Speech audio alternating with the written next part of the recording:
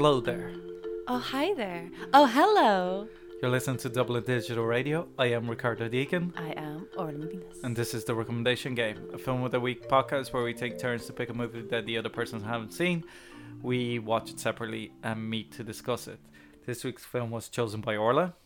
It is from 1971. Good vintage. Little Murders. The synopsis is Patsy and Alfred meet when she rescues him from a beating on the crime-ridden streets of New York City.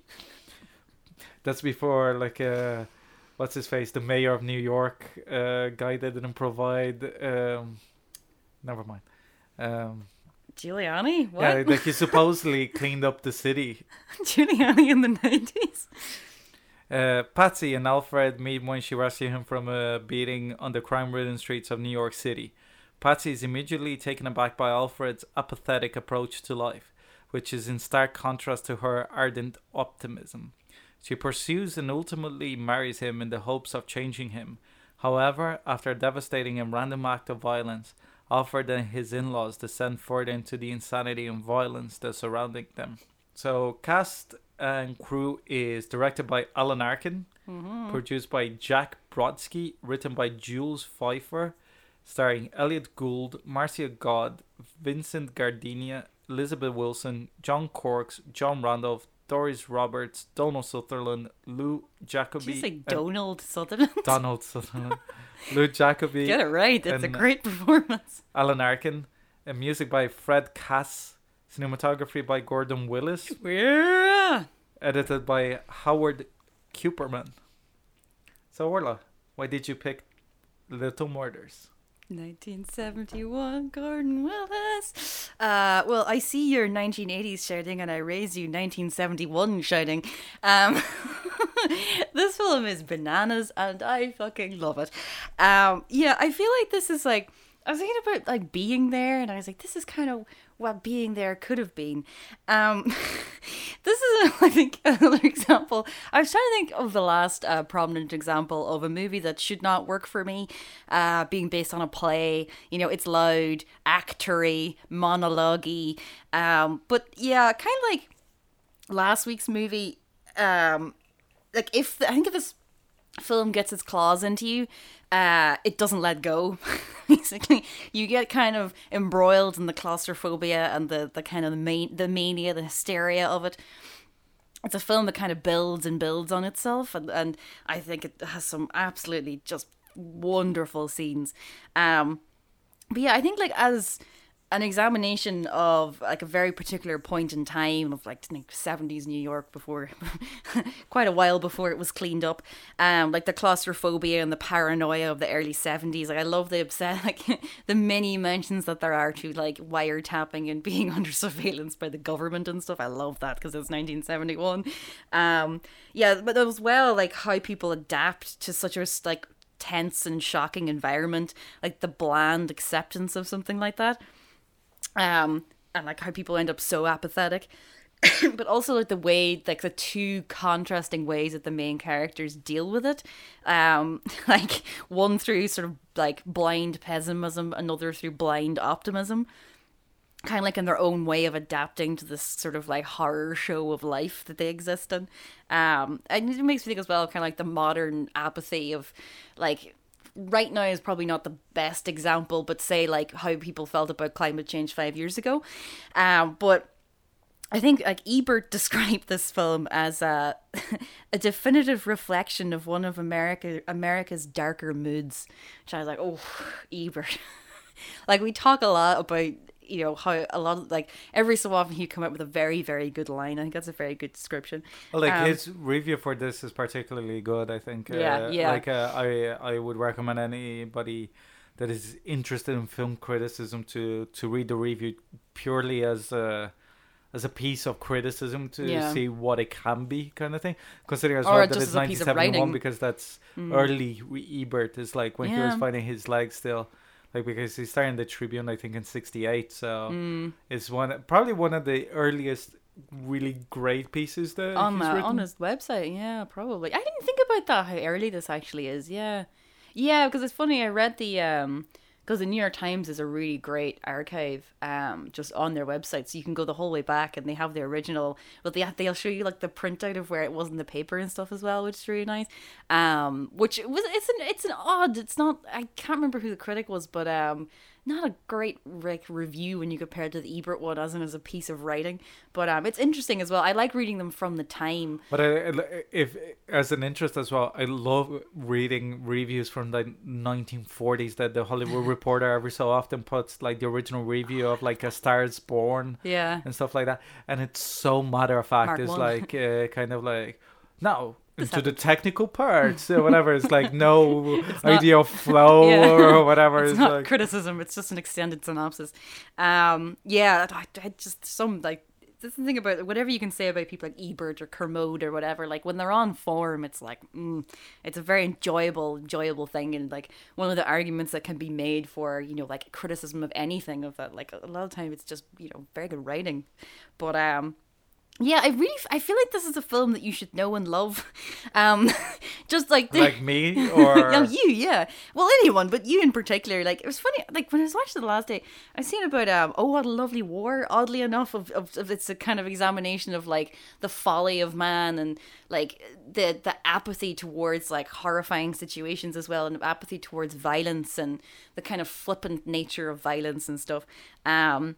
Like it's such like it's an aggressive satire, but there's a sort of like you feel affection for the characters as well, and I do think that the one scene of like particular violence I think is quite startling and quite emotional.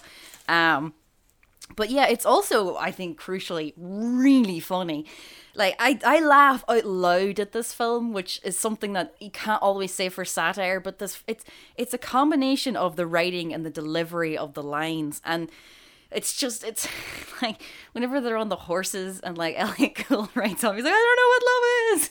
Like it's just, he's not like her dad. I like such a good performance, but he's so funny. He's just like, don't call me dear, like Carol. the whole thing of like, I sit down and I'll tell you about our dead brother Steve. Like, it's so dark, but it's just the delivery of it. It's like, but I won't bore you with our tragedy, like that. It's and the constant like of the sound of the blackouts of the it's line after line hilarious, but it's such dark humor. I think though it's funny how from like Americans' perspective of this movie, they think it's darker than it is. I don't know what that says about like my certain mentality, but I think even especially after watching this again after fucking Possession, but yeah, I mean like there are standout moments in this. Like obviously the wedding, like Sutherland is just. Because what I love about it is that whenever he's introduced, you don't immediately, well, I don't know if you did, but you don't immediately recognize him. You're kind of like, it's just like my favorite moments, and that's when the mother walks out. Like I love the dinner party as well, like when he comes over and they're trying to like sort of pleasantly grill him, and it just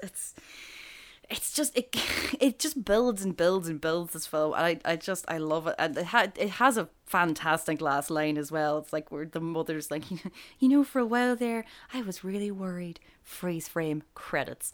Like it's just fantastic. I do think the performances are like universally great. Like I love Elliot Gould anyways, but it's a hard line I think for him to thread in this movie. I think she's brilliant as well. I think she has one of the great voices. I love like how quickly, like, I mean, kissing you is like kissing Brie. It's just so good. Like it's almost like it's like a farce, but it's so funny. Yeah. Also, like, I mean, Gordon Willis. I mean, like, how I say it's funny that he's like the Prince of Darkness shooting like scenes in a blackout as well. I giggled to myself when I thought of that. I also quite like the soundtrack. It's got that kind of 70s little bit jazzy kind of boo, boo, boo, boo. You can imagine like a Chris Christopherson track. It's yeah, just exactly. like it reminded me of Fat City at times, the like soundtrack.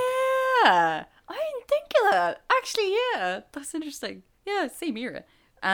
But yeah, I just like I'm like, because I've only seen this once before, and I watched it again the other day, and like the her death scene, I like we'll get to it and everything, but yeah, like it's the fact of their like interaction before that, where he's like talking about like worshiping her, and it's just it gets me, and I find this movie oddly like pleasant somehow as well.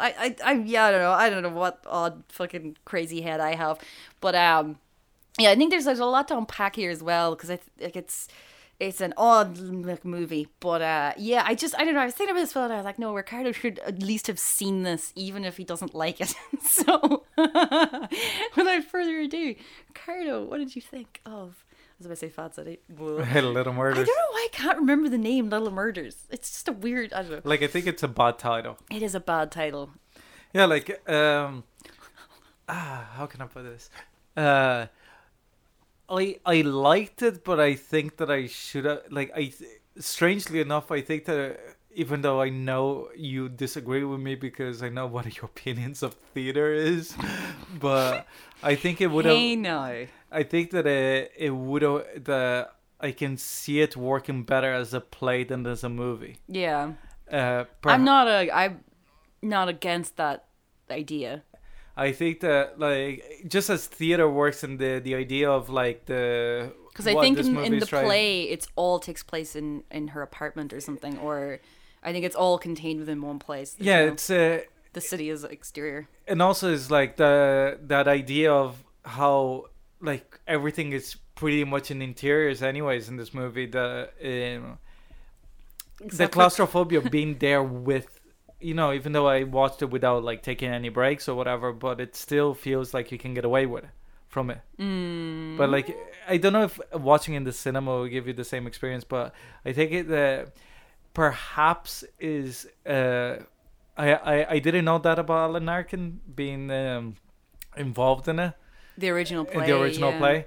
But I think it might have been a too close adaptation. It feels, even though like the cinematography is great because it's Gordon Willis, the staging itself feels very play-like.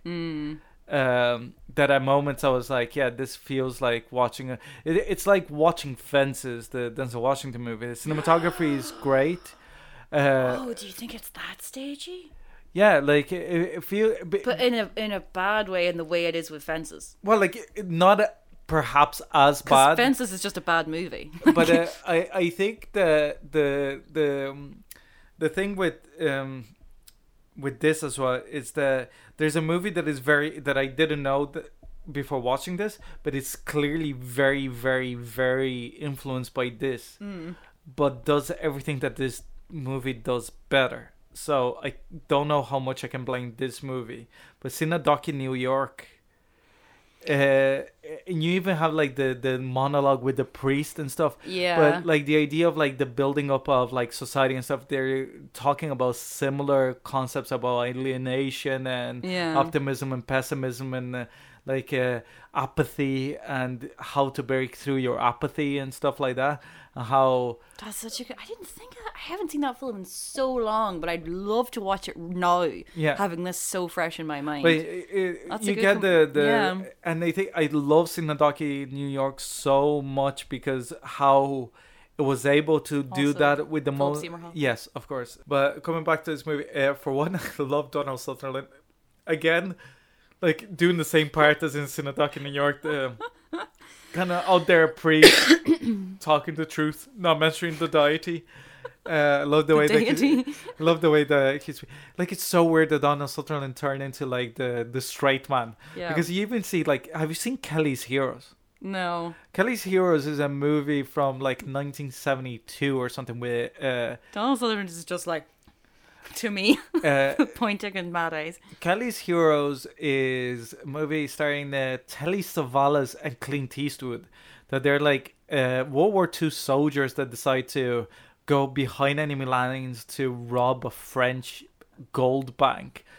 And Donald Sutherland is the tank commander that they just like meet on the way, and they like bribe him to like help them take the bank down. It's like a heist movie in World War II. It's the most 70s thing ever. Rich with tangents. But the thing is that Donald Sutherland in that movie, he's meant to be like a World War II soldier, but he's playing the same character as he is in this movie, like 1970s hippie kind of. Like he has long hair and a beard, like with the little tank hats, you know, like the little with the flaps over the ears. So it's little tank hats. It's hilarious that he was so synonymous with the counterculture at the time that like they would hire him in a World War II movie to represent counterculture. Wait, we need the counterculture. Yeah, let's bring Donald in. Then when he became like the straight man kind of thing. But I do like his 90s veer to like really bad B movies like Virus, where like Jamie Lee Curtis, like that is an awful movie, but it's amazing. Oh god, the trajectory of Donald Sutherland's career is not something that I am well aware of, and I'm glad that I know that now. Of even to be aware of the existence of the movie Virus. And I love Elliot Gould. Like I'm probably one of the few like Elliot Gould fans. Like The Long Goodbye is one of my favorite films of all time, and it's again another tangent. One of my things that I miss about DVD shops and DVD buying, that I bought the DVD based on the last lines in the synopsis and back in the DVD. That it was like so pulpy. It was just like go to Tower Records, man. That it have a look around. That it said like, in LA, the Philip Marlowe finds out that in LA, if love means violence, friendship means murder. And I was like, yeah, I'm buying this. But it's like a Robert Altman movie. It was like before I knew it or whatever. It is like I love Elliot Gould. Like even Bridge Too Far, that he has like this most amazing comedic line. For me, like because for a lot of people it'll be like Friends or whatever, but for me it was Ocean's 11. Yeah, that was probably one of the first things like where I would have known who he was or whatever, and like just the whole room thing. Like, love Elliot Gould. Love his performance in this. I really liked her performance in this movie as well. I don't really know her. Me neither. Yeah. This is pretty much, but like I liked it. She has a very like Katharine Hepburn thing but going on. She's able for the dialogue. You know what I mean? Like she's knocking it out, and it's just the delivery of it. Yeah. All the scenes with her and her parents, I love as well, because like they're both so great, and it's them playing off each other is just I love those scenes. I did like that it's written as a screwball comedy, but it's actually a satire. So like I really liked a lot of the movie, but as an overall package, I was left wanting. Let's say, like even thematically, like anything written in 1971, it's like an allegory to Vietnam and the societal breakdown that is happening in America at the time. I prefer. Like the problem is that I find that the Elliot Gould, not only the performance but the actual where the movie actually succeeds in thematically, when you leave like the judge and the two soliloquies, the judge and the minister, I found them like both like really interesting and great, and also like a very sharp comment on American law and society, that the minister doesn't refer to God but the judge does, and so much, like so many times, and so much oddly appropriate for our current times. Yeah, and like so much is to be said about separation of church and state, etc.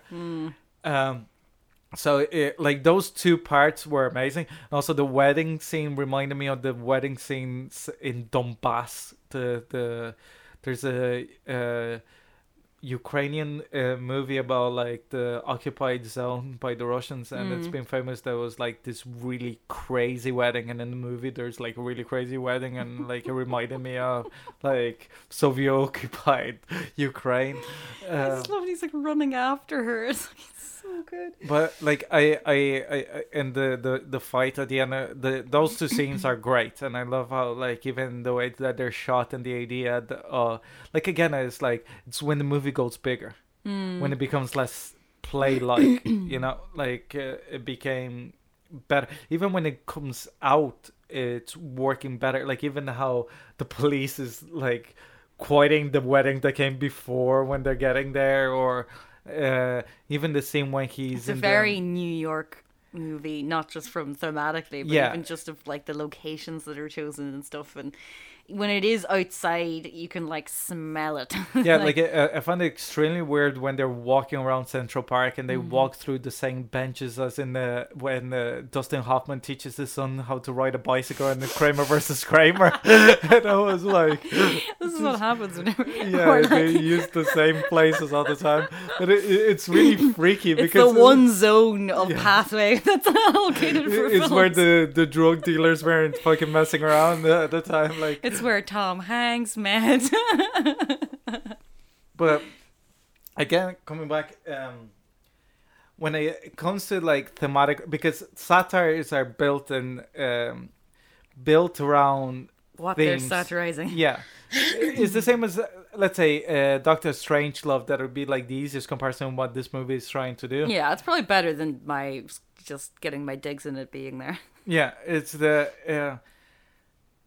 Yeah, it's not like digging straight at it, and it's not making fun, and it's funny, but not in like making jokes. There's no rooms for laughs or whatever. It's not like a Breakfast for Champions kind of like scenario. But I think that the if you take those two other scenes out, is that Which scenes? Like the priest and the minister. Is that the judge and the minister? So if you take those two scenes out that are very great kind of all-round critique of American society, is that what Elliot Gould's character represents and what the movie's telling you about his character is a lot more effective than the other characters. That I felt that at the especially after a little while that her character became very one note.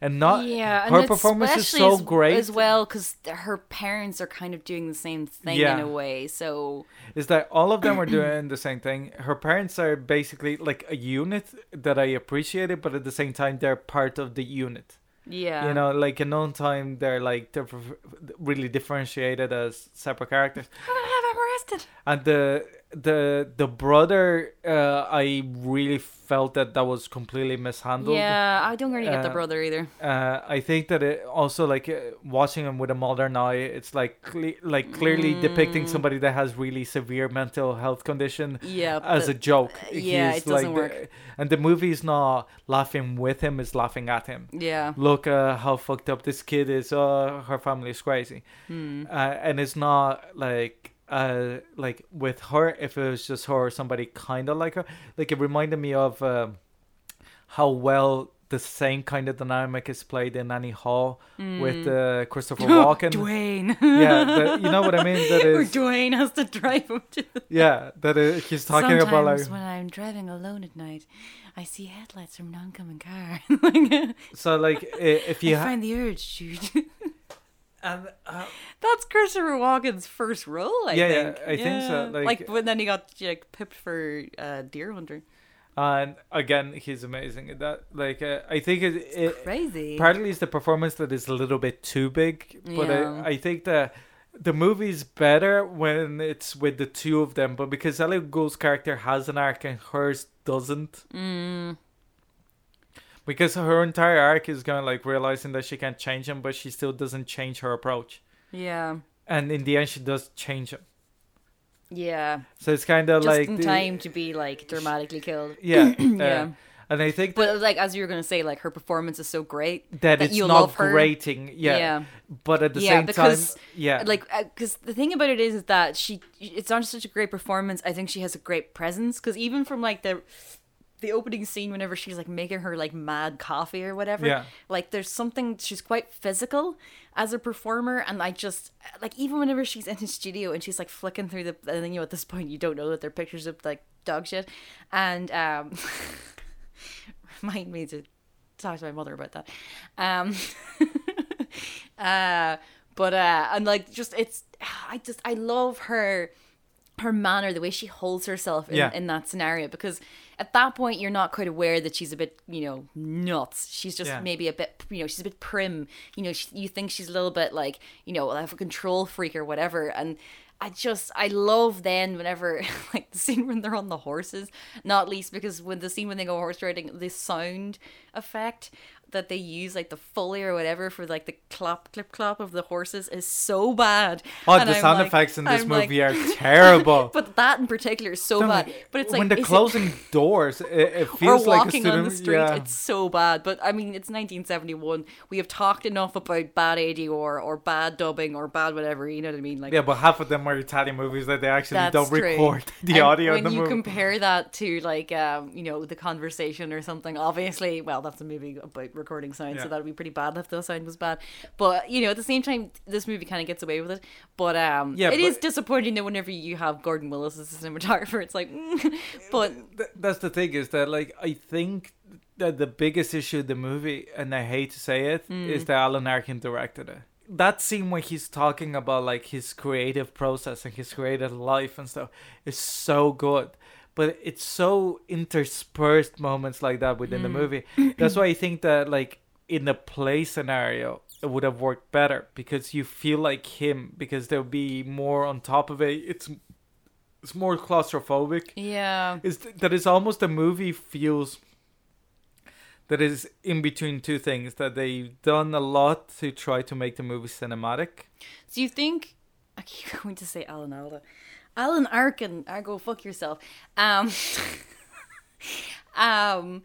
You think is it because he's an actor, or because he was involved in the original play, or that he was a theater actor, or what like, well, like it could be that is I think this is his directorial debut as well. It could be that is his directorial debut, but I think also because he's a theater actor, that like, not to like, again, I'm not shitting on the movie because I did enjoy it, but I think that it could have been elevated. Again, bringing Strangelove to the equation, that you get like somebody that, okay, not everybody's fucking Stanley Kubrick. Strangelove? Doctor Strangelove. Oh, sorry. Oh, sorry. I was like, what? It has so many like bold directorial choices that I think, like this movie. Have you seen was the movie with the guy staying? Thank you for calling. Thank you for Smoking? your service. Sorry to bother you. Yes, that was it. The Sorry to Bother You is, to a lesser extent, it's a lot muddier what it's trying to say, and at some points a lot more on the nose than this movie, that I wouldn't like necessarily be drawn to it. Like I went to watch it with Alex, and I remember coming out saying like, you saw it in the cinema. Yeah, I saw it in the cinema. He's really good though. I really like him. Yeah. Wait. He's in Atlanta as well. I'll say what's his name. He's also in that Netflix movie Without You. Lakeith Stanfield. Yeah, he's really good. Give him his dues. Like he's great in it, but like as a film, it swings a little bit more to the fence. It's a lot messier than this. Perhaps as a film, is not as good. But you admire the bravery. But also as a satire, is like watching that versus Get Out. Get Out is a far more accomplished movie, quote unquote. But I left Sorry to Bother You with a lot more thinking to be made about like society or whatever. It's not as 1-to-1, let's say. But this movie shares its like, let's throw the kitchen sink towards it. But Sorry to Bother You, with what it seems to be a quite small budget for what they're trying to do, it does take very like very bold decisions directorially that I think that even when they don't work, they're an asset to the movie, because they never veer to the side of really not working. Well, this movie doesn't have that. That even like shots that I went, yeah, that's a really nice shot. That is like, there's like one of the scenes, I think, where one of the blackouts is happening. The camera just keeps panning from person to person, and then it's really creepy. You have the the ensemble blocking and stuff like that.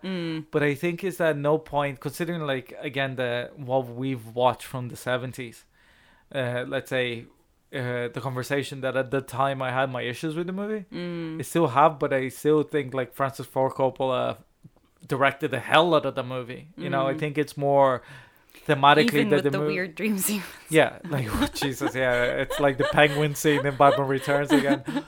But this movie kind of felt like it left the script or the performances do the work. When it could have been like, even when they're shooting outside or whatever, you know, like it could have been like manic, you know, like you don't see them shooting whatever. It feels all very mannered.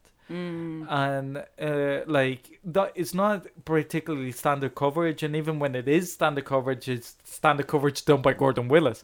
So it's still like really good to look at. But I don't think that it like when it goes to the exterior shots, it does better. But when it's inside, it feels very set. Yeah. It feels very like outside. It feels like a New York movie. When it's inside, it feels like, yeah, we're in the play again. And I think that it's funny how I didn't have a problem with that. And like, it's hard to know that, like, of how much of it is, you know, obviously like having, because like based in a play, but also the fact of like wanting it to feel mannered because of the way that like particularly like her parents are and everything. So how much of that is stylistic choice, but then also not being brave enough? You know, it's like... Is it that you don't have to go balls to the wall, but there's no... You did compare it to Sorry to Bother You, though, to be fair. Yeah, but what I mean is that, like, if you compare this, let's say, the dinner scene with the Birdcage, with the remake with Robin Williams, that is, like, odd, whatever, but, like...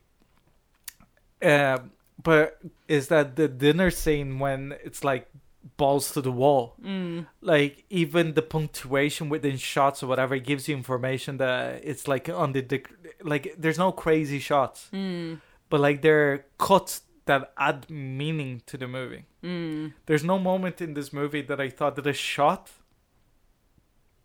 besides the information that the shot is providing, but there wasn't anything of the, you know how sometimes in the novel, like the way a sentence is phrased is giving you the same information as another way to phrase it. But it's giving you a complete different perspective on it. Yeah. You know? And I think that like in cinema, there's so much of that. It's like edits and cuts, like for the great movies or whatever. And the way of like when we talk about a film where it's like they used every brush, every part of it, because there's so many aspects that make up a film, they used every fucking thing to their advantage. And then again, if you go again to Strangelove, you might be right about editing, maybe. Yeah, that there's no like cuts there adding anything to it. There's no like in Strangelove when Peter Sellers is talking to what's his name now? I'll hate myself for not remembering his name, but he plays Jack D. Ripper, General Jack D. Ripper. The camera is like really low down. The lighting is so like it's adding like this pressure that then you feel like Peter Sellers' character trying to like talk sense to this guy One talking. Of Peter Sellers' characters. Yeah, about like bodily fluids, or even the scene when Peter Sellers is talking to Dmitri, like the Russian president. And he's like, "Yes, Dmitri, we're both sorry. We're both equally sorry," and it's just holding that camera there for long enough to become uncomfortable. And you actually start hearing and seeing in your head the scene that is happening on the other side of the phone, even though you don't know, like you haven't seen Dmitri. You haven't seen. There's no moment in this movie that escalated beyond what's on the script and the performances, and that's what I mean about direction. That I think that is everything is really well done. The editing doesn't call attention to itself. It's not jumping. It's not bad. It's great. It's serviceable. The shooting is beautiful, but like. Yeah, well, it's the difference between like, because okay, we're going to take Gordon Willis, like, okay, let's not take Parallax View, let's take All the President's Men and Alan Jake Bakula, and the difference of how like using the same cinematographer but being able to like elicit tension through how you like shape each scene. Yeah. Like, because it's another movie that has great performances, completely different genre or whatever, but like that's a movie that's like considerably longer than this and maintains a certain level of tension Yeah. through great direction. So yeah, Or even like The Godfather, Yeah. the last scene in not The as good a movie, Godfather. but okay. Well, like seen as a movie is perhaps equal to All the President's Men, but I'm more interested in the topic of the President's Men, but so it carries it a little bit. But as a movie, I think that it's there, like thematically, The it's Godfather, perfect and it's stuff. But like the last scene in The Godfather, when like they're closing the door, whatever, it's like almost speechless, whatever, and it's the cinema. That's why the movie's better than the book, because he uses the tools of cinema to like enhance it. Yeah. And I think that even though it's not as bad as Fences, in the sense of like I can't believe you compared it theatrically to of it. Fences, by the No, way. but it- Even but- though I think that it is actually a good example, because that's like the worst that a movie can be. Yeah. In as a like. No, I still really liked Fences because I really liked the play by August Wilson and it's Yeah. really well performed. And I really like but it's Daniel- not a movie. Denzel Washington. It's Yeah. it like if it got released as one of those NBC live plays that they're doing lately and stuff, I would have like eaten it up like crazy. But I think it's trying to sell it as a movie. It's kind of, but it reminded me a bit of like Brooklyn's Tale, that Robert De Niro's first directorial, like his directorial debut. First director. Have not seen it. I do have a certain fascination though with how actors' directorial debuts disappear, and like they're like created and then ignored. I find that fascinating. Yeah, Al Because Pacino they're- has one. because they're usually shit. But you know, Al it's still- Pacino has one called Two Bits. It's in sepia. Is this only our second actor directorial debut after Wildlife? Yeah, probably because we've done other actor directors, including The Postman. Not his directorial debut? No, his directorial debut was actually a great movie, which I is The Dances actually with Wolves. spent. All right, I actually. What do you mean, all right? But I spent like a good portion of my day today because someone asked me, had I seen Draft Day, and I said no, and I was like, well, you know, is Kevin Costner the coach? Oh, of course he is. Well, you know what else is a great, lesser seen, more recent Kevin Costner coach movie, McFarland USA. And That while is we're the at it, best why movie would you ever. not just watch The Guardian? And I literally, and Paul was like, oh my God, it's a whole subgenre. I was like, it's not a subgenre, it's a genre, Paul. Kevin Costner. It has dips. It has everything. It has new Well, age. no, right? it's a genre, but there's a subgenre for baseball. Yeah. Maybe a subgenre for football. I don't know. It's a Venn diagram, yes. Well, McFarland USA technically can be kind of the American football one because he's he a football starts, coach at the yeah. start. Yep, exactly. Yeah. But like, I know. I like honestly, I agree with everything you're saying because I love this movie, but at the same time, it's like I find it like I find it easier to. You know, I don't hate theater. By the way, Yeah. stop telling people that I hate theater. That's not the case. It's You just do. that I don't hate theater. when was the last time that you went to a play and enjoyed it? I don't go to plays. Then you don't like theater. No, it's not that. It's just there's so many other things that I like Yeah, culturally that I would rather do, like watch movies or go to gigs or whatever. but I mean is that you don't if like- I have the opportunity to like go to the theater where it's like this is, you know what I mean? Like I will go and enjoy it, but it's not high on my to-do list. Yeah, but my point is that And like I don't like musicals. a lot. Yeah, like that you do hate. But I think that I just don't like them. But when it comes to I'm Rishi, okay? But like, I don't think I have a problem with that per se. But like with theater, is that it's like the thing is that, like I said, with this being a theater play, I don't have a problem with it because I enjoyed it because I like theater. I think that's why I like this movie, because it is an example of a movie that it is quite like theatrical, let's say anyway, but that I still like it, and that's why I'm quite open to the discussion of the idea of like would this be better just watching it on stage or not? Because you know, I'm kind of like I'm open to it within this particular. I don't know if it's the play or if it's the era or it's the performers. I don't know what it is, but I find that it's a very like open topic for me with this movie. No, so it, everything it you're was great. saying, I'm like, yeah, But if you watch Carnage again, that it's was very play-like, yeah. but because it's I haven't actually seen Carnage. Carnage is great. I really enjoyed it. And what This they is do the is black and white. no, Carnage is the one with Kate Winslet and Oh, Christoph what's Waltz. yeah? Oh, is that that black and white? And, No, I'm thinking of the one with Cillian Murphy. Sorry. Yeah, like then in Carnage is like that they use the idea like being able to be really tight to people's face to edit the text out because there are lines that you don't need that is in the text of the play. Yeah. It would be there kind of thing, you know. It's the same as like another really, really, really good, very play-like adaptation of a play that transcends it is Glengarry Glen Ross. Yeah. And I think Very heavy on the dialogue. very heavy on the dialogue because it's a Michael Mamet fucking play. So like it's always gonna be heavy on the dialogue. But I think that like that movie really gets the idea like getting in there that you forget that you're watching people. Yeah. And I think that this movie, I don't know, it feels, I think, like, and I'm just saying this at the top of my head that I just thought about it, okay? Okay. Call me crazy.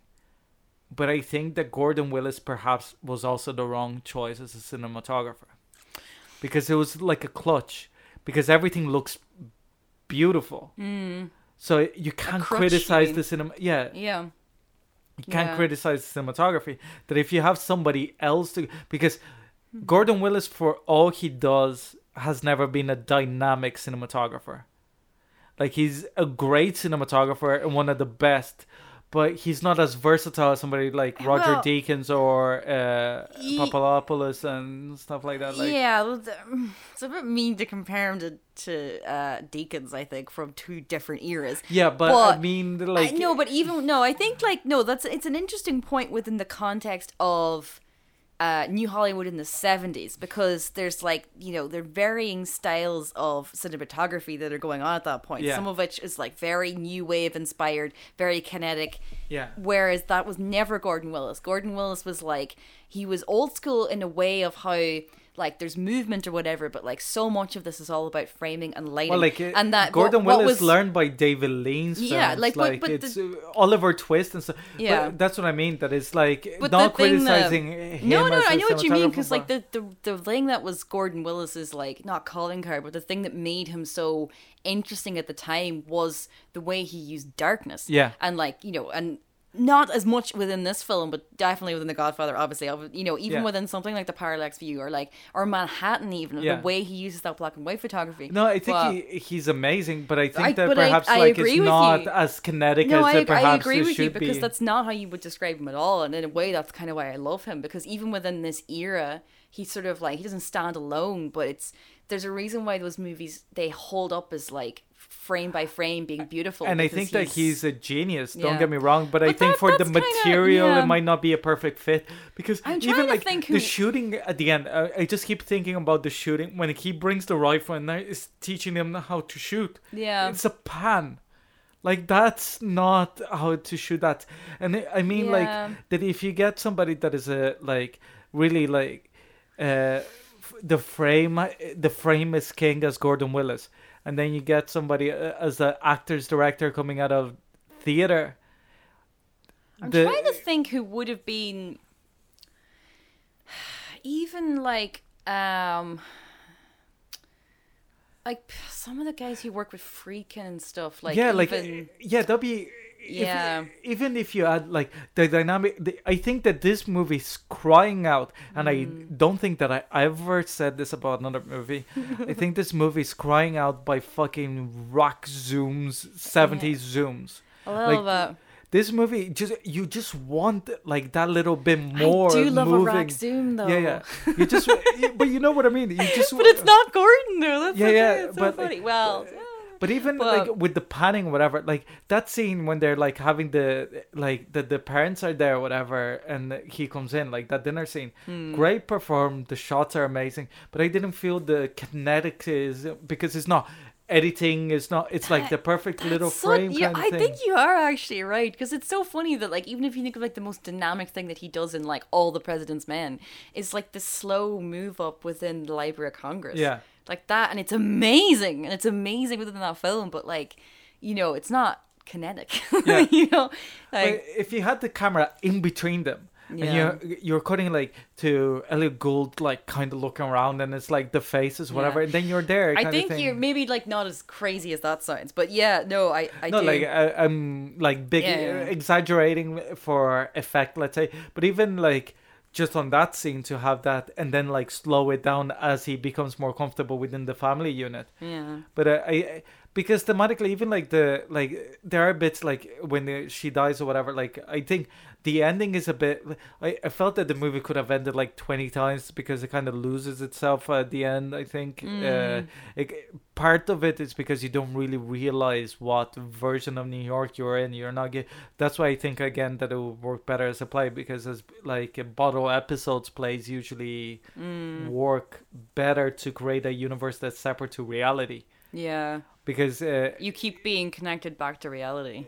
to reality, and it's also because you don't see the exterior enough. You know, it's not like The Warriors that you think like you see this like war zone New York. Yeah, you're kind of very thing. much on the streets for most of that film. Yeah, like well, this is like so much inside that it's just like the sound effects, which are terrible, and Yeah, then they really are. like the fucking pings when they shoot the aluminium things. In a fun way, though, I like that.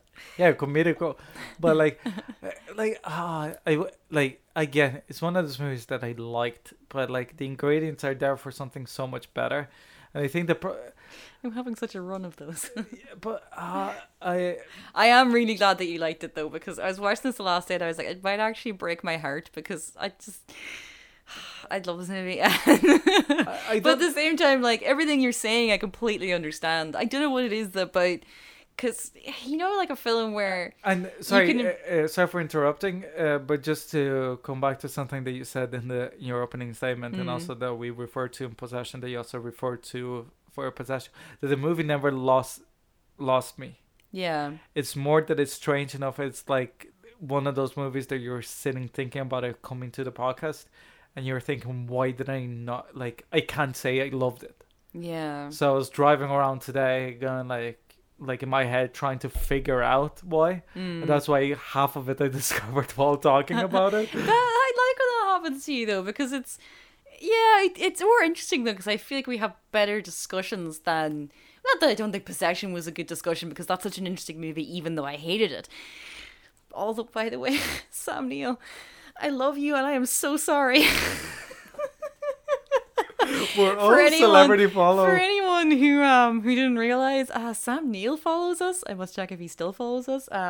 And he also retweeted our last episode. So if you haven't listened to our last episode, you're uncool. But yeah, yeah. Sam Neill knows who I am. Yep, that's how we're gonna leave it.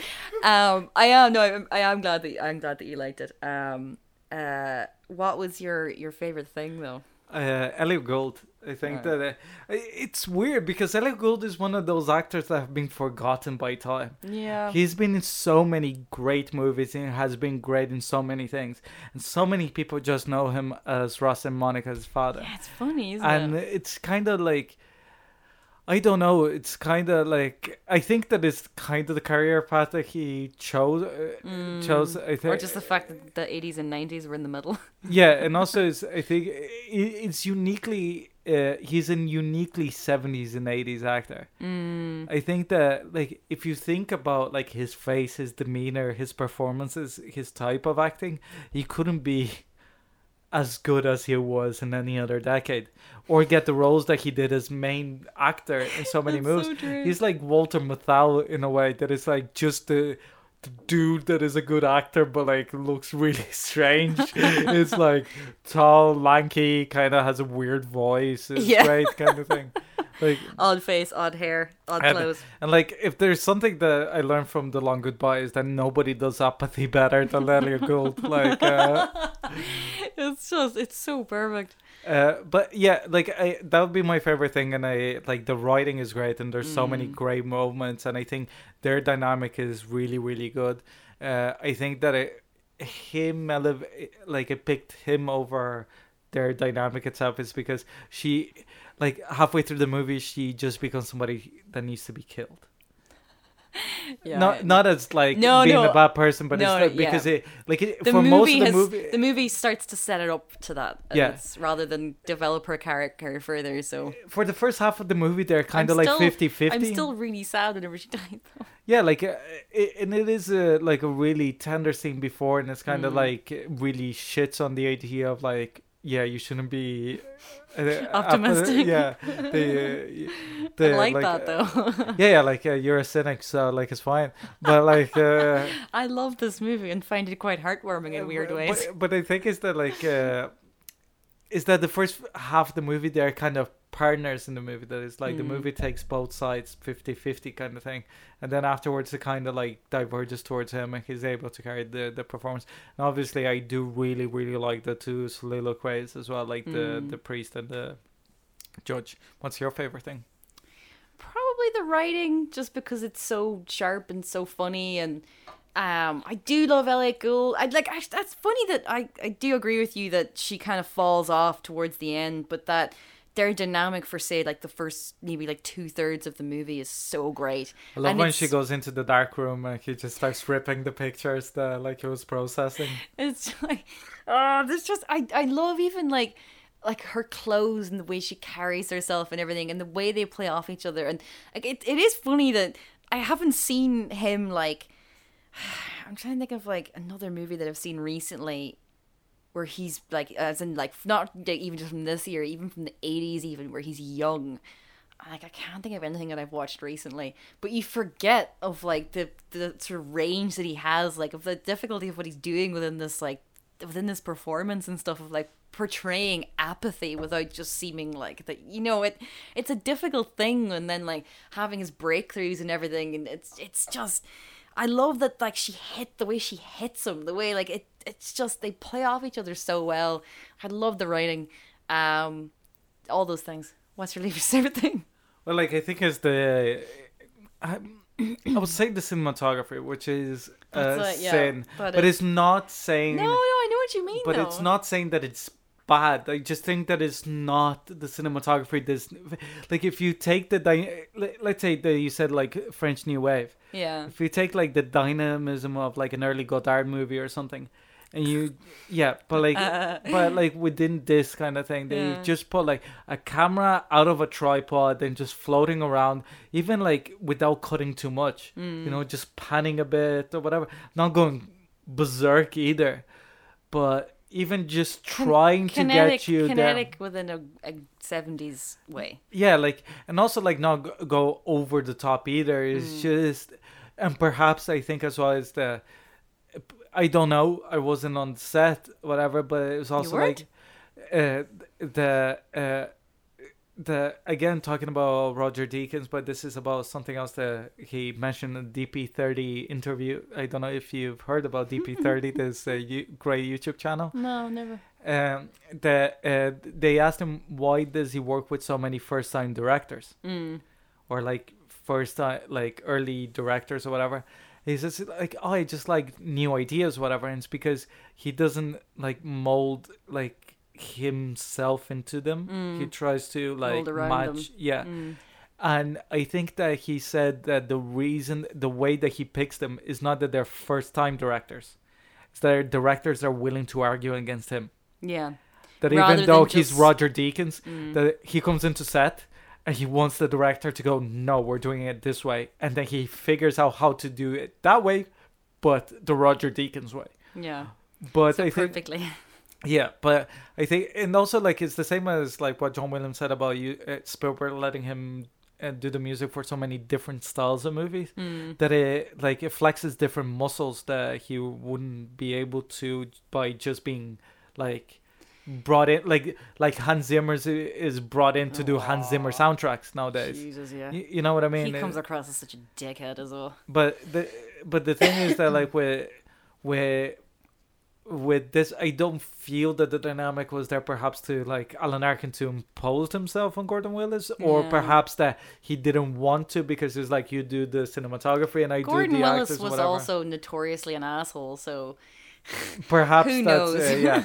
Perhaps and I say it's that with love, but he definitely was. Perhaps it was that it's like, okay, who are you to tell me the how to shoot this kind of thing? And I think that Gordon Willis's better movies are with directors that have like a strong opinion as well. Yeah. And I think that Even like Francis Ford Coppola, like he's not gonna. you're gonna have like a couple of bottles of wine thrown at you, but a very good vintage.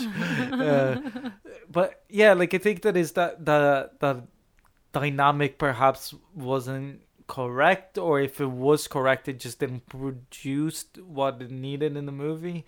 I don't know. Maybe it's like that it was 1971, that if it was 1973, perhaps it wouldn't be as timely, but it'd be like 2 more years of like New Hollywood be able to go out. And also this is a studio picture. It's kind of like, how can you say, oh yeah, I'm gonna make this a studio picture, and then go bananas as well. But it was the 70s though. Like there was a certain leeway there within like the studio system, but yeah.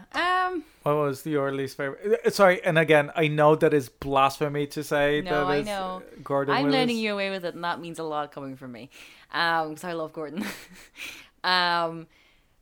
Least favorite, probably like, if I did to pick something, probably the fall off in the development of her character, because she's really great, and when he becomes stronger, and like the more I think about it now, I'm just like, it is kind of disappointing, because like when the lag kind of comes, it's around the time that her character just becomes like fodder for death. And and like it's funny, I would seek her out now, to be honest. Like I've never seen her in anything else, and like, she has an oddly she doesn't have a very 70s actress face, if you know what I mean. There's something oddly 60s about her. Obviously this is 1971, so it's not like, but I don't know. I'd be interested to see if she came from theater or because I think some of the performers anyways were definitely in the original play, so if not all of them, so maybe that's, and then she just ended up having the same kind of presence or whatever. But I'd love to know if she did anything after this, because she's really great, and I feel like the movie kind of lets her down a bit. I don't know if that's because obviously this is a very straight adaptation, so I'd be curious to see as well if it's in the play, or like. I do think that it also like it has to be commented upon, but again, it's a beast of its time. It's a typical kind of like old-fashioned way of looking at the world. That is like the woman is the optimist, and the guy is allowed to be and she has to fight for him, kind of thing. Like there are quite comments that like even. Alex asked me when we were watching the movie, going like, well, I don't know why she's going for him, but they do make the call that like everybody that she dates are like so on top of her that she finds an interesting somebody that is just not that she has to fight for rather than. But at the same time, is the kind of like very old-fashioned filmmaking ways that is like, okay, even though, like, again, I think that part of it is the writing, but most of it comes from the acting, the depth that she brings to it. Then I think a lesser actress would have made it like you've realized more the gaps in the script. Yeah. In that sense, that is like he's really giving his dues, but like he's able to talk about his career, but she's not able to talk about her career. Yeah, you get like one reference to it at the start. And it's like what she is. The fact that it's like 1971 and she has this great job is like, Yeah, it is part, like, but, again, what I'm saying, that it's like the beast of the time, but it still has, like, I don't criticize films for it, but they still have to be commented upon. Because no, like, I think you are right, but, like, I'm really glad that you liked it, though. It is nuts, and I love it for that. It's not as nuts as Possession, but I think but nothing is. So, well, that was Little Murders. I remember the name. What did I say? Little Children, Little what? Little Women. Working the classic. Have you seen Little Women? Yes. With Kirsten Dunst and Winona Ryder and Christian Bale. Winona. Hello, Winona. Ricardo, where can they find us? You can find us on Facebook, The Recommendation Game, on the Twitter at The Rec Game, The Recommendation Game at Gmail. Don't laugh that I said at the Twitter. Sorry. At The Recommendation Game at gmail.com, or back episodes are on the Dublin Digital Radio Mix. Then you can watch us, listen to us every Monday 11 to 12 on Dublin Digital Radio. Cool. Next week's movie is Ricardo's pick. Ricardo, what are you picking? It is Eyes Without a Face. Ooh. Awesome. Well, until then, I was Orla McNeilis. I was Ricardo Deacon. Thanks for listening. See you next week.